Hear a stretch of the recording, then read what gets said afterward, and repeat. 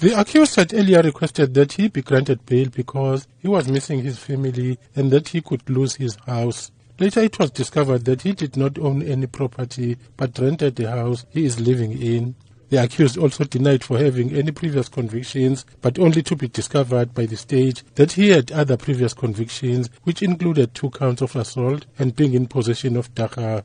The state described him as dishonest. The rape charge sparked the public outrage. The public included various political parties and the civil society, of whom condemned the child rape. The African National Congress's Falake Mhlongo. We are here to protect our names as men, so we call this is not a man who did this. So we are here to condemn. We are very angry about this, and we say this man, he mustn't come out in jail, he mustn't get bail, he must stay inside up until he dies. The Democratic Alliance has also condemned the alleged sexual act by the accused. DA's Rafiq Shah. Our thoughts are that the criminal justice system in this case must work, because it can't be that a child can be traumatized by their own parent. People are supposed to trust their parents. That's number one. Number two, we think that the state institutions sometimes are also failing the community. For example, in this case, the social workers were aware of the situation in this house. They should have intervened.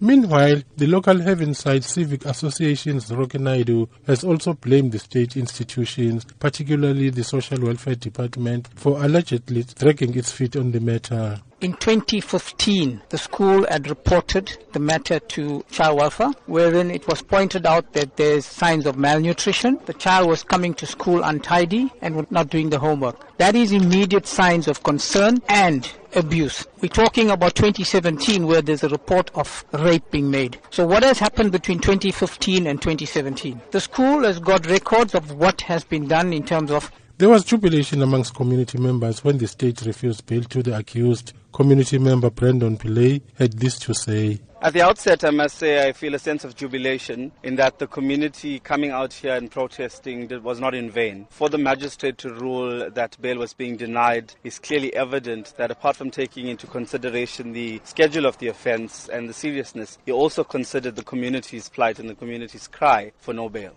The matter has been adjourned to the Durban Regional Court for trial on the 10th of April this year. The accused will remain in custody. I'm Cyril Mnguni in Durban.